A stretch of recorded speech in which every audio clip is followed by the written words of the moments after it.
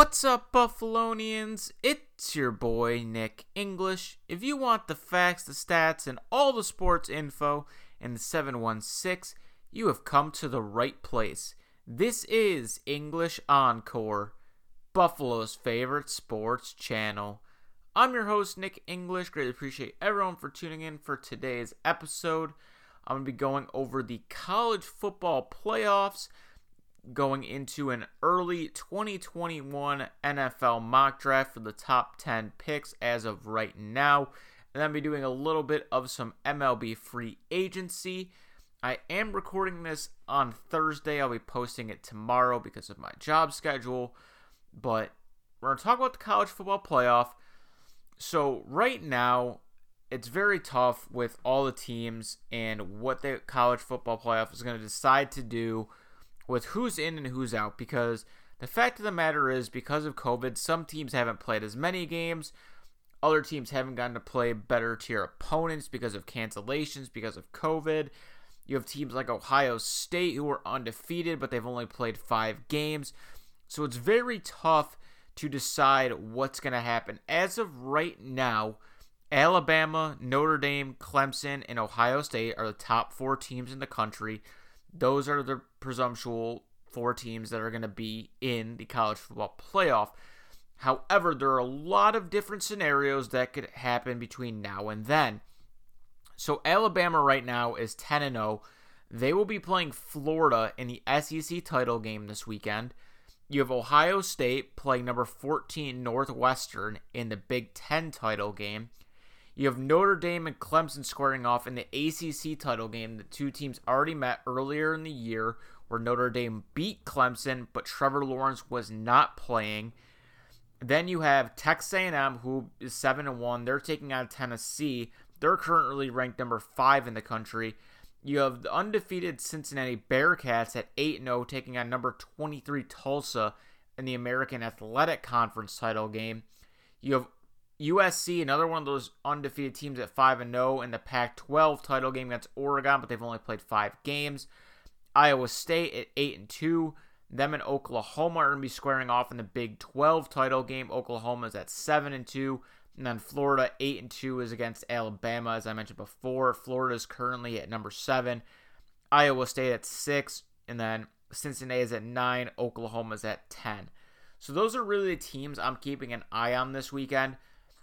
To me, Notre Dame and Alabama are automatic locks for the college football playoff, because even if Alabama were to lose, they're still going to be 10-1.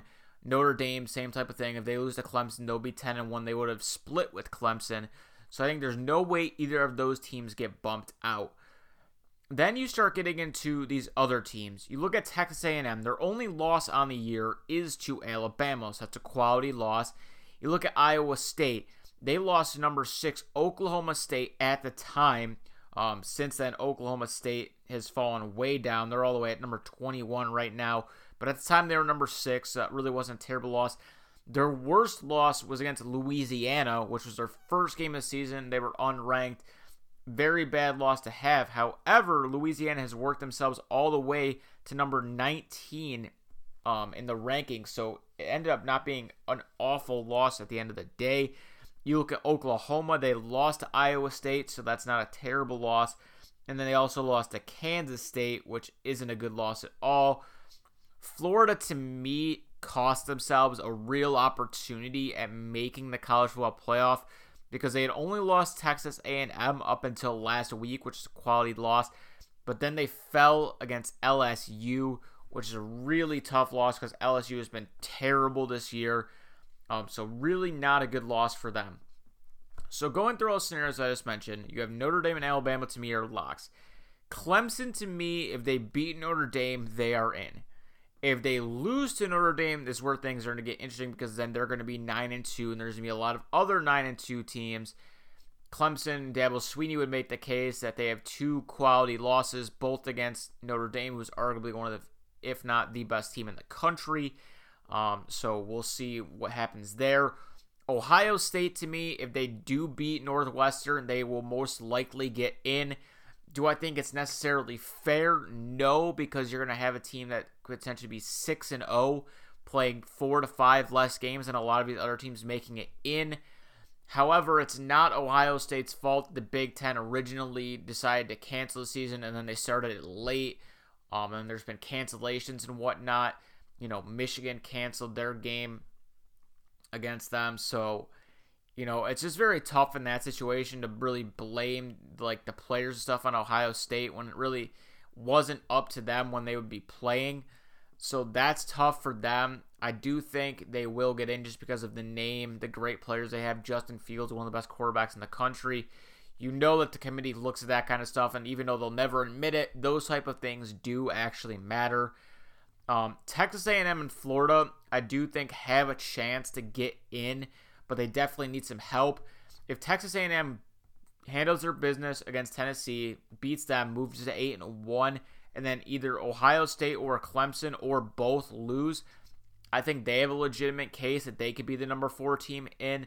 And in Florida, their case is simple. If they can beat Alabama in the SEC title game, I think you're going to potentially overlook a few of the losses they've had and maybe put them in over another team. But at the same time, I believe Ohio State or Clemson would also have to lose between one of them. I just find it very hard to believe, even if Florida did upset Alabama and finish at 8-2, and their only losses were to Texas A&M and LSU, I still think it'd be very tough to put them in over an undefeated Ohio State team, even though they've played less games. Like I said, though, if Ohio State or Clemson loses, I think Florida can make a legitimate gripe if they beat Alabama.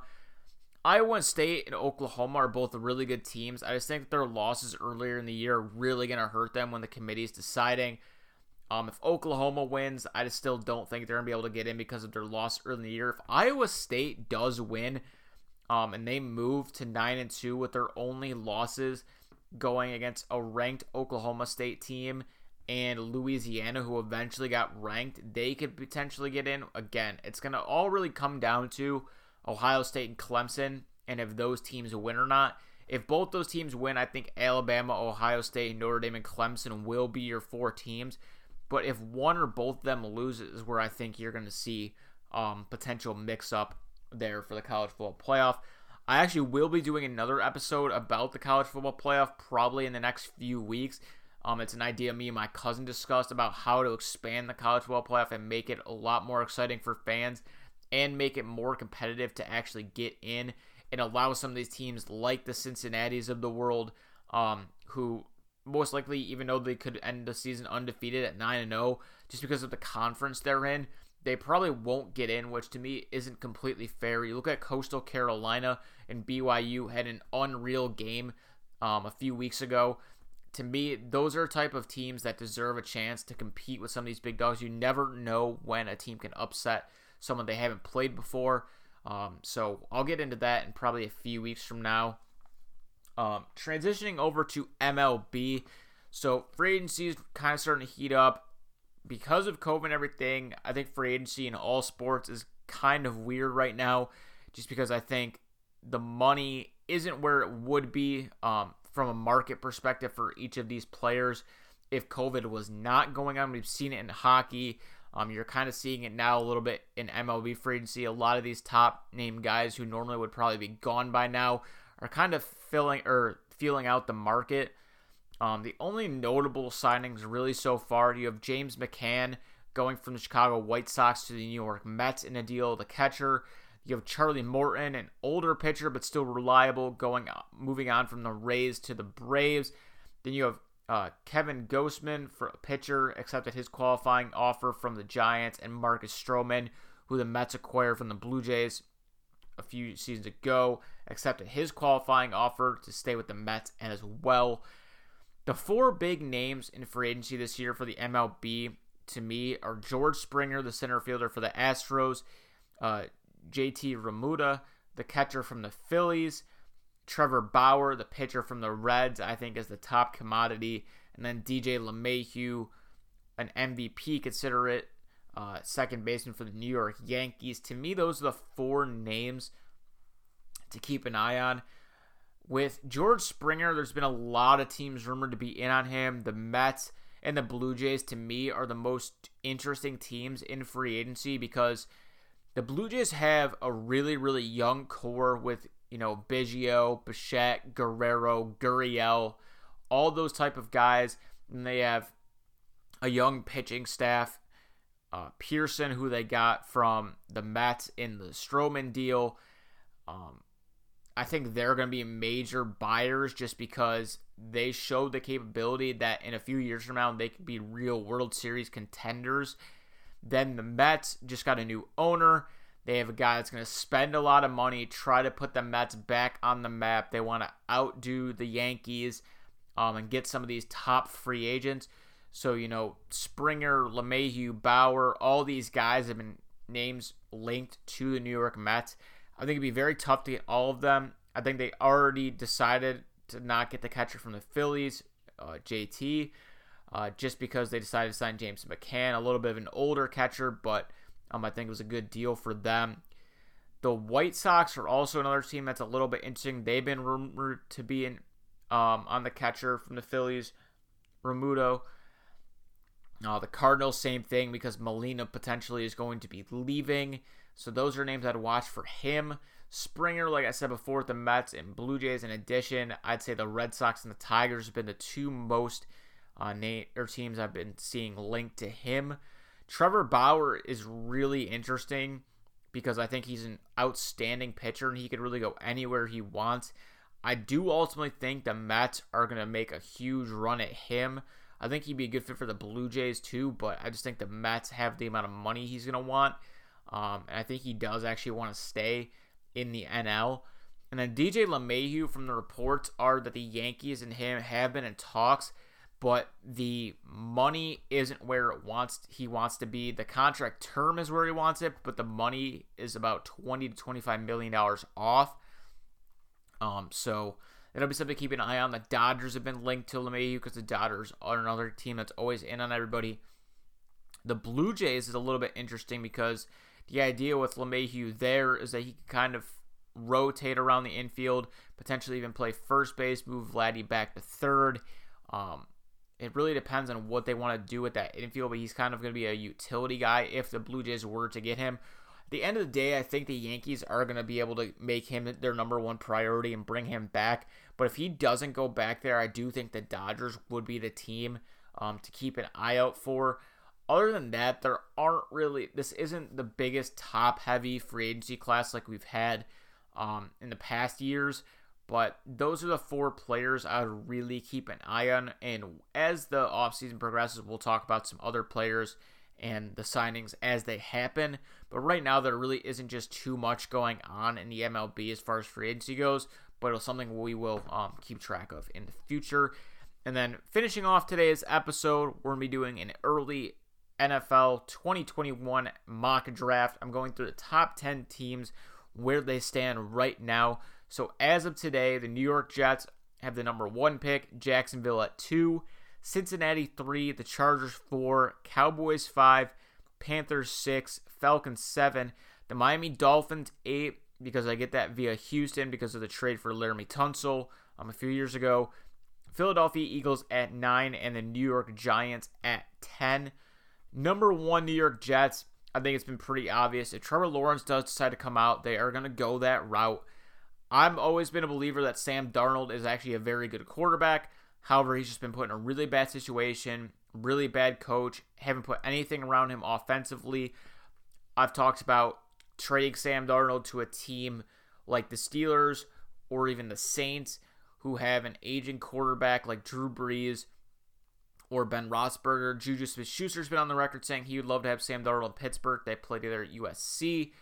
I think Sam Darnold would be a good fit there. They'll probably move on from him. I don't know what his value would be. I'd say probably a second-round pick if they wanted to move on from him.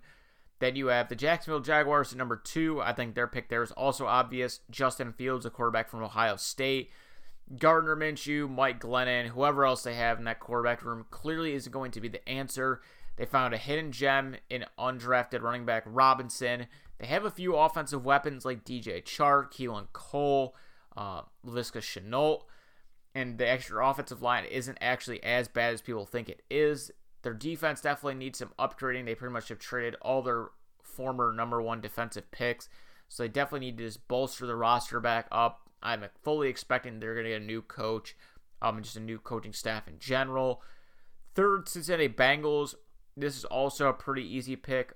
Penei Sewell, hopefully I pronounced that right. The offensive lineman from Oregon, touted as the best offensive lineman in this draft. Joe Burrow, obviously was getting hit left and right. One of the main reasons he unfortunately suffered that huge injury. It'll be a timetable if he'll even be back for next year. I think he will be at some point, but they need to do better to protect him. So going out and getting the best offensive lineman in the draft, I think makes the most sense. The Chargers at 4, Samuel Cosmi, the offensive lineman from Texas. I think I'm a little higher on him than some other people I've seen in mock drafts. However, this is another case. Justin Herbert, they need more protection for him. They brought in some guys in the offseason who just haven't been able to stay healthy. They just have to protect him. Their offense already is pretty good as is. You know, Hunter Henry's going to be a free agent, but Keenan Allen with Mike Williams, they've had some other receivers step up. Austin Eckler's obviously a beast out of the backfield. Defensively, they've just been hammered with injuries. Bosa, Ingram, Chris Harris, Derwin James. They trade Desmond King, so they've just been banged up all over the place. If they can get fully healthy and get a new head coach in there, I think they'll be set. But protecting Justin Herbert for the future is going to be number one priority for them.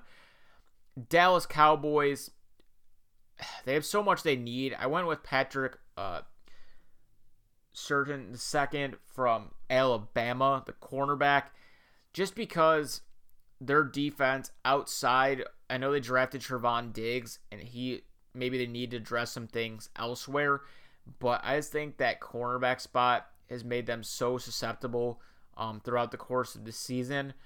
I think that's easily their number one priority. Offensively, if Dak Prescott can come back healthy, there's no reason the offense can't be better. I know their offensive linemen struggled, but Zeke's going to have to step up. CeeDee Lamb, Amari Cooper, Michael Gallup. It's just, they just have so much talent that it's very hard to see how they're struggling. So Patrick Surtain II is who I would pick there. Picks 6 and 7, I think, are going to be the most intriguing in the whole draft. Whether or not these two teams finish in this spot by the end of the season, I don't know. But the Carolina Panthers and Atlanta Falcons. So Carolina's in an interesting spot because Matt Rule has done an excellent job for them in his first year. I think they're exceeding expectations. Teddy Bridgewater's actually not playing terrible. However, I don't think he's the long-term answer. So to me, getting a quarterback here to either start right away or at least develop behind Bridgewater for a year is the correct option. It's just a matter of who you want to take.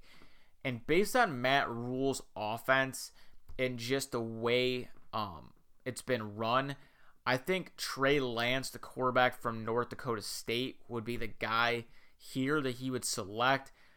And then that kind of moves me to my next guy. I have Zach Wilson, the quarterback from BYU, going to the Atlanta Falcons. I think Matt Ryan would be a good mentor for him for a year. I think it's clear that Matt Ryan is probably on the downspin of his career. Maybe they move on from him. Kind of a similar situation like him and Detroit's Matthew Stafford. I think both those guys maybe need a fresh start, even though they've been there their whole careers. Wilson's a good quarterback, but I definitely think he wouldn't be able to step in and start right away. He needs to get a little bit more muscle added to him. I think his arm strength is a question mark at points. I actually think Wilson would be a good fit for Carolina as well, but I just think Lance, bigger arm, and I think he would fit into Rule's system better. Miami at number 8 is in a great position to really build around Tua. I think this is where they go and get a wide receiver. Very tough who would go here, but I went with Devontae Smith, the wide receiver from Alabama. And then number 9, the Philadelphia Eagles. They have to just continue to build more offense. Jamar Chase, big, huge wide receiver from LSU. You saw what him and Justin Jefferson were doing for LSU last year.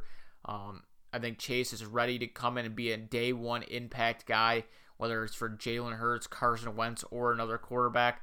There's no way he falls out of the top 10 in my opinion. And then the Giants, very interesting because you're going to have Saquon coming back. I think they do need some wide receiver help, but I think they might look in the second, third rounds of free agency for that. Their offensive line's actually been much improved this year, but they could still use some help there.